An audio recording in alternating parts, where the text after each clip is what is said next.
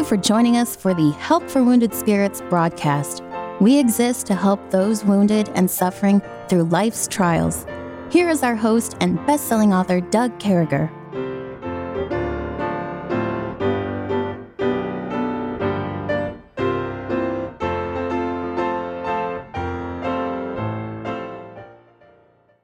Great to be back with you, folks. What an honor it is to be able to come across your airwaves with this broadcast. And we've certainly been honored this week. We remind you that Pastor Miller's back with us, Pastor Tony Miller. He had had a little bit of a leave of absence, showing up every 6 weeks or so, and took some time off. He was dealing with AFib. His heart was a little bit out of rhythm, so he had to work with some doctors and stuff. And I'm here to assure you that God answered all our prayers. We had mentioned Pastor Miller a couple times and to pray for him. And so we've been going through Ephesians chapter 6, starting at verse 10. We've been talking about the full armor of God. We started out yesterday and we finished up the shield of faith, and we moved forward to the helmet of salvation there in verse 17 of chapter 6 of Ephesians. And talking about the sword of the Spirit, which is the Word of God, Pastor. That's where we are now, the Word of God. Yes. Yeah. And this deals many times with Satan's distorting reality. Yeah. You remember when he came to Jesus in the wilderness, he said, "Since you're the Son of God." He didn't really say if. Some people think he was casting doubt, but the Greek construction really is a position where it says, since you're the Son of God, use your power to serve yourself. Feed yourself. Turn these stones into bread. And Jesus countered, and he said, "Man shall not live by bread alone, but by every word that proceeds out of the mouth of God." Yeah. And he said, the physical isn't the most important thing, but God's word is. And so I'm going to do what God's word says, and I'm not going to serve myself. Then Satan says, "Okay, you want to use the word of God?" And he comes and he says, "Hey, cast yourself off of this temple wall, and the angels will bear you up." And he quotes scripture, but he distorts it in its application. And this is why we have to become experts at knowing what the Word of God says and how to apply it in each situation. I remember whenever I got into a situation going to Bible college, and I realized there was 2 sins in my life that I'd surrendered my life, and some of these sins just seemed to go away. But there were still 2 sin issues that I was struggling with. And finally, I decided, the Bible says, "Wherewithal shall a young man cleanse his way? By taking heed to in the word of God. And thy word have I hid in my heart, that I might not sin against thee." And I said, well, I need to find verses that pertain particularly to these specific sins so I can have God's perspective whenever I get tempted that way. When my flesh or Satan comes and tempts me, I was reading through those verses, and I got a specific one. Yeah. And I'm going to give something I find helpful to men. Men sometimes think, well, pornography is not so bad. I'm stressed out. I've had a lot of trauma in my life. I'm going to go have some pleasure. I'm going to look at some pornographic material, and I'm going to have some pleasure. But a perspective that I found in the Word of God says, Jesus said, "You have heard of old, thou shalt not commit adultery." Many men say, well, I'm not going out and cheating on my wife. But he says, "Whosoever looks on a woman to lust after her has committed adultery in his heart already." Yeah. And when even my own life, when I begin to see, hey, just looking at a woman and having lust and imaginations toward what I would like to do sexually with a woman, that's adultery today. I'm committing against God. You get a perspective like that, you've got an answer to Satan and your flesh to deal with it right on the spot. And that's what we need to do with the Word of God. I got a problem. I got to go get scripture verses that have to do with that problem so I can get God's perspective and God's help and how I should respond to it every time it shows up as a temptation.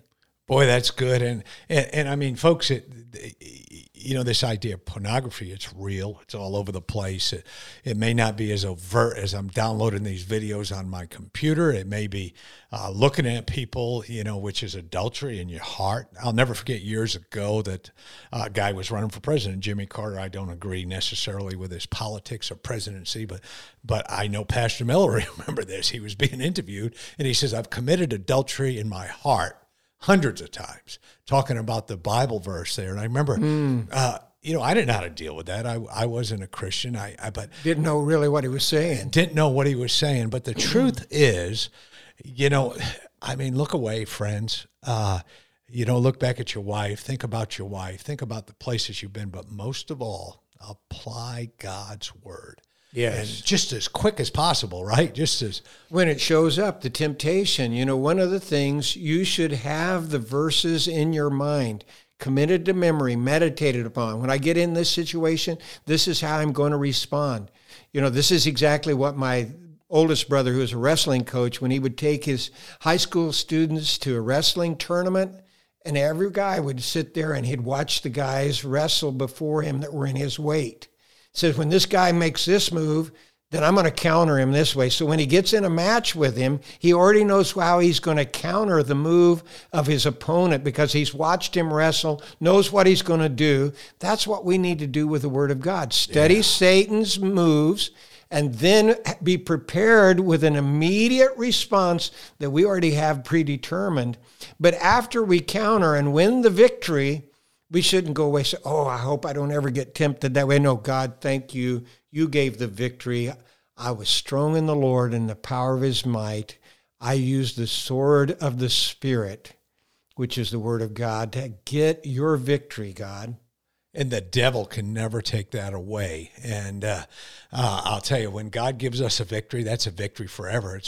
And rejoice. Yeah. Rejoice in it. And the more you thank God, the stronger you get in the Lord. This joy of the Lord is our strength. Yeah. So years ago, in this area, I got to be I carried a weapon. I had a White House security clearance. I was in White House communications doing an inaugural thing and these things. And they called over to the base and they wanted people who were trained. I was on a quick reaction force. I wasn't Secret Service, nothing like that. I was in the Army, but part of my job was a quick reaction force. The response quickly at the right time. Right. So if the Secret Service can't handle it, the Capitol Police can't handle it, boy, that QRF, you go to your position with your weapon ready to go. So I carried a federal weapons permit. So these people were coming into town, Billy Graham, Franklin Graham, Billy Graham one night, Franklin Graham the next night. Anyway, they called over to the base and said, do you have any more of these people with these high security clearances that would have weapons? We'd be willing to, pay them a few bucks if they could work both days. Well, I called up and said, listen, I'll do this for free. I just become a Christian. I'd be glad. So I was assigned as personal security both to, and they had actually a Secret Service agent who was assigned as well. So there's like 4 of us assigned to Billy Graham and Franklin Graham. Come to find out, people want to kill them as well. But I'll never forget this. I had Billy Graham in the car, and we had come from the airport. I was responsible for picking him up, and we took him over to this hotel, and no, he wasn't staying in the Waldorf. He was staying in the GW Marriott in just a common room. But I remember we got over the hotel and we had another driver, and his other brother and I went with him, and we got on the elevator and we went up to his room, and he said, now Douglas, I told him my name was Doug. He called me Douglas, and he looked at the other guy and his name, he said, my name's Mark Richard, whatever his last name was. And so he called him Mark Richard. He said, Douglas and Mark Richard. He said, I need one of you to stay here with me, and I need the other one to go in and look in the closets, look under the bed, look out the window, make sure there's no women's apparel in there, anyone hiding under a bed, anyone hiding in the closet, check the bathtub really good. And I'll never forget that. I went and did that, and I took it real seriously. The bed had plywood around it. So I assured him there was no one under the bed, but I went into the different areas of the room, checked to make sure there were no cameras, no anything like that. And he went in the room and he turned around and he looked at us and he said, fellas, I'll be ready here in a couple hours. Could I give you a few dollars to get a hamburger or something? We said, no, Mr. Graham, we're okay. And he said, you only lose your testimony once. And he said, I want to serve God. Yeah. And he says, this is one of those areas that can get in my heart. I prepare my heart. But he says, I also need to prepare my being and what's around me. Ahead of time. ahead of time. Yeah. And I think, folks, I think that's what Pastor Miller's talking about too, is we get this victory, but we're still sinners. We're still things in our life, but we capitalize on that victory and put it into place every day. We have this besetting sin, right? We have keep your sword sharp all the time and your hand on the handle on the belt that you're carrying. Yeah, because I mean, folks, this is a journey. And it's spiritual warfare. It's a daily battle, these different things. And we know what our besetting sin is. So earlier in my life, I probably had, and just being all honesty, we all have the lust of the eyes and different things like that. And it was probably more difficult when I was younger, though I'm not discounting it now. It's still it's still there. But I mean, when I was younger, boy, but then I also have sin. Pastor Miller will tell you, he's sitting across from a guy who lost 90 pounds. I had a problem with gluttony. I realized I didn't need the 24-ounce sirloin with the piece of chocolate cake for dessert. One or the other was okay. And I had to do these things. So folks, what I'm telling you is what has God given you? Well, if he's given you a victory, I mean, capitalize on that bad boy and take that sword, shine it up, and make sure it's so sharp. And ready. Hey, folks, listen, we'll be right back. We're going to go ahead and go to this. We'll be right back with Pastor Miller.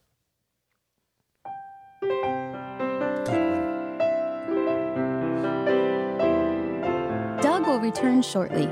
Meanwhile, you're hearing this music while radio stations are identifying themselves and broadcasting advertisements.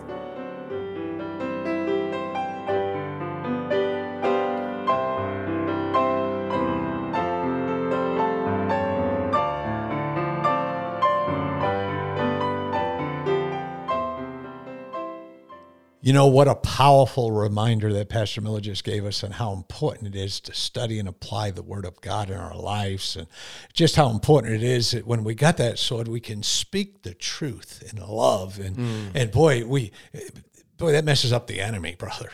When you call those trigger words, I like that. You know, people with PTSD, people with hurts, we're always talking triggers. What is that thing that flashes me back? What is that thing that brings me there?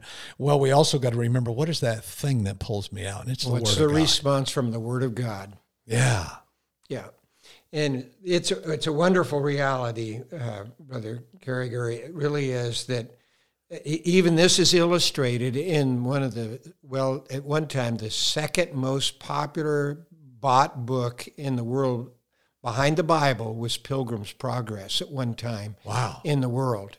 And Pilgrim is going through his life, and it's a battle. And in one of the scenes there, Apollyon, or Satan, is wrestling for his sword in his hand, trying to take it out of his hand. And what he's picturing there is Satan trying to take the Word of God, the sword of the Spirit.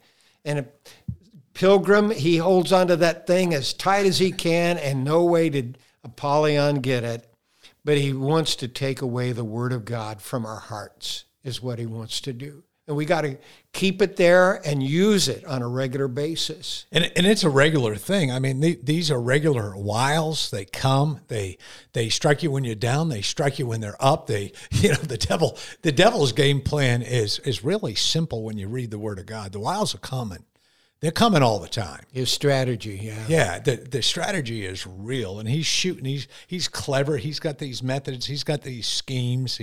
He knows our besetting sins. He knows the things that we place first in our life. So when you place God first in your life, wow, can you imagine what that does to change an individual? It changed my entire life. Amen. When I put God where you're supposed to be. Yeah.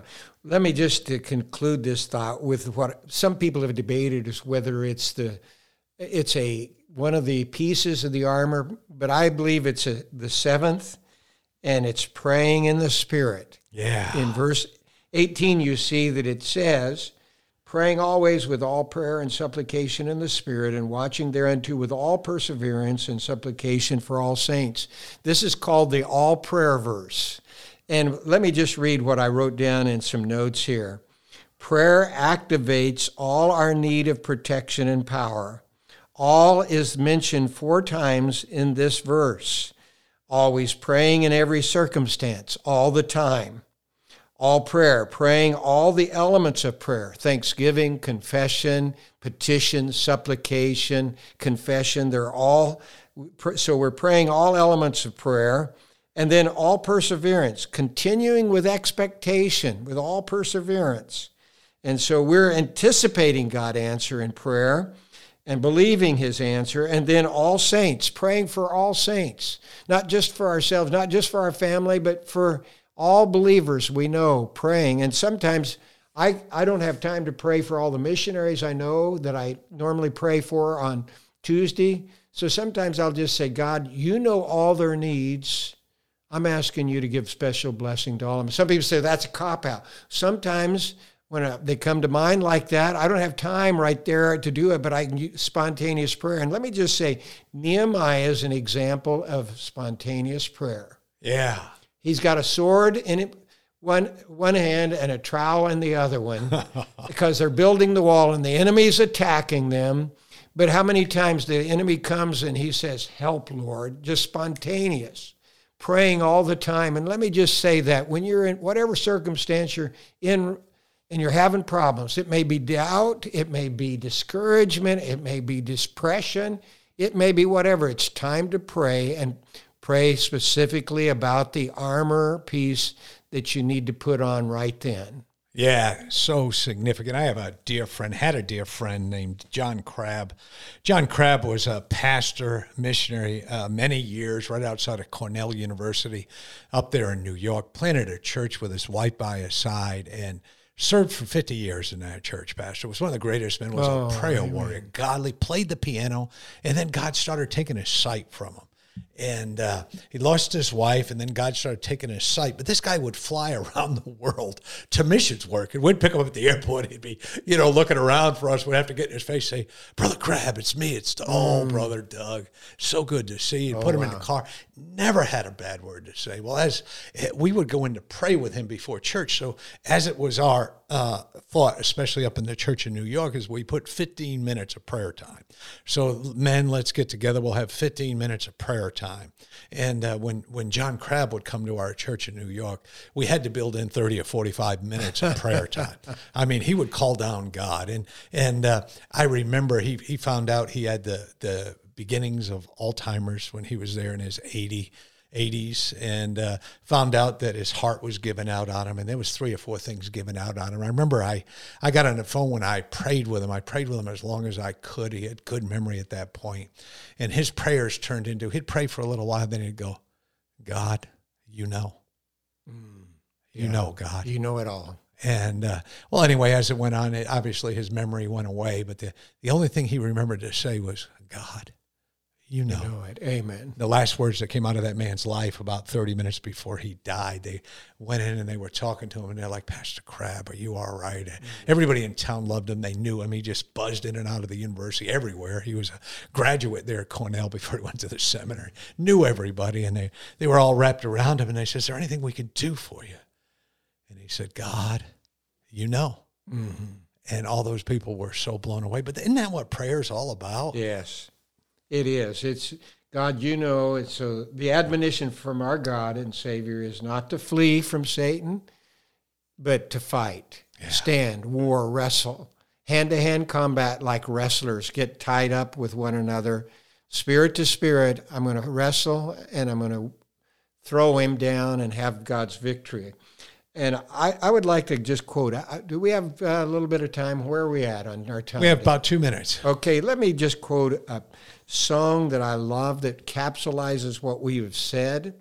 Soldiers of Christ, arise and put your armor on, strong in the strength which God supplies through his eternal Son, strong in the Lord of hosts and in his mighty power, who in the strength of Jesus trusts, is more than conqueror.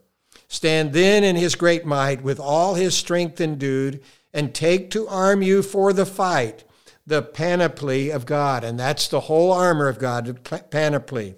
That having done all things, that all your conflicts past, you may overcome through Christ alone and stand entire at last. Leave no unguarded place, no weakness of the soul. Take every virtue, every grace, and fortify the whole. From strength to strength go on, wrestle and fight and pray. Tread all the powers of darkness down and win the well-fought day. What a song. Now, who's the author of that song? You know, I forget that. I'm sorry, Doug, but I forget it. I was reading it off of a page of a commentary that I brought. I love that word panoply, the entire, right? Yeah, it's the entire weaponry. You know, like an armory has all the weapons for the soldiers. That's where they stored them. Well, he says, take all of the pieces of the armor and put them on panoply. Oh, that's great. And what an honor it is to have you back with us, Pastor Miller. We're just good to be with you. You know, just to know that God answered prayers. And boy, Pastor Miller was going through it. I have no idea what it would be to go with your heart out of rhythm, but I know his heart was always in the right place, and so thankful God was able to bring that back. So folks, remember this. Take account of your armory.